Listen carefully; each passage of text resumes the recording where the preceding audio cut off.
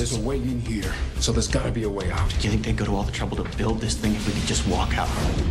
The whole point of it seems to me that the cube can be whatever you want it to be. If you are a nihilist and believe that life is meaningless, it can be that. Or you can believe that the government did it, or you can believe that an eccentric rich guy did it. Would you agree, or do you have a particular reading of it? Well, I don't know. I think I do have a particular reading of it, although I suspect heavily inflected by other things I've been thinking about recently and which we were just talking about at the start of the conversation. I'll just say the fact that like the cop character is the bad guy in the film is the one dimension of the plot where Natali really kind of puts his cards on the table. You know, he's an anti-authoritarian. He's for communal solidarity. Yeah, and cooperation, right? Because if they'd have just tried to figure things out at the start and all worked together using their different skills, they would have had a better outcome, and at least, you know, a few more of them might have made it out, or all of them might have even made it out. I think that message is pretty indisputable. But I think my interpretation of the movie is a kind of synthesis of the two poles of possibility we were discussing earlier. So pole number one being that the cube is a passive system,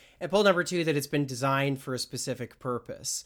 I think I come down somewhere in between. I mean, look, the cube, it can't be a passive system entirely. Taken holistically, the cube cannot ultimately be a passive system because there's too much complexity to it. The cube clearly shows evidence of design. I mean, it's such a complicated system that there's a discernible mathematical formula that governs how it's put together, how it operates. Also, the very idea of putting booby traps into a room, like that's an ideological decision. That's saying this room is going to kill someone. Yeah, there's something like deeply sadistic about it. The cube is designed to torture people. Like it does have a purpose. But on the other hand, the only thing the film tells us about how it was designed does suggest that there's a passive element to this as well, right? Worth, we learn, worked on the shell, but he doesn't even really know who, he worked on the exterior of it. And he knows things about it, like he knows basic dimensions and things like that, which leads to further questions because Levin needs the dimensions to actually figure out how the cube works, to figure out how many rooms are in it and things like that.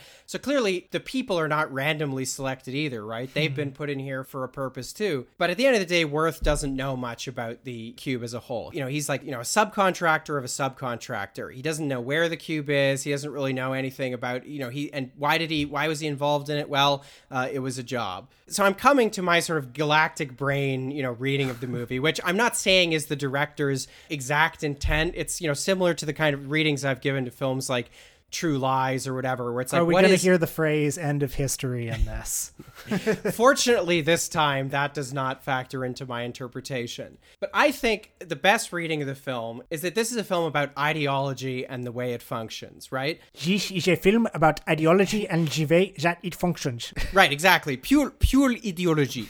Because the genius of ideology, right, or the dynamism of ideology comes in the way that it can make people do things and think a certain way without them even realizing it. Without realizing that there are any kind of normative assumptions or any kind of deeper worldview built into what they're doing, right? That is the greatest symptom of a hegemonic ideology, right, is that people don't recognize that it's hegemonic. This is how a lot of people, and particularly people in kind of, the elite strata of our own society, this is their relationship to neoliberalism today, right? It's not a system. It's not a political project. It's just reality. You can't see outside of it. What's outside of the cube? Nothing. I don't know. There is no outside of the cube. The cube is everything. Outside of the cube is just nothingness. Outside of the cube is ideology to these people, right? To every centrist, wonk, or every passive Democratic primary voter that goes to vote for Pete Buttigieg or whatever.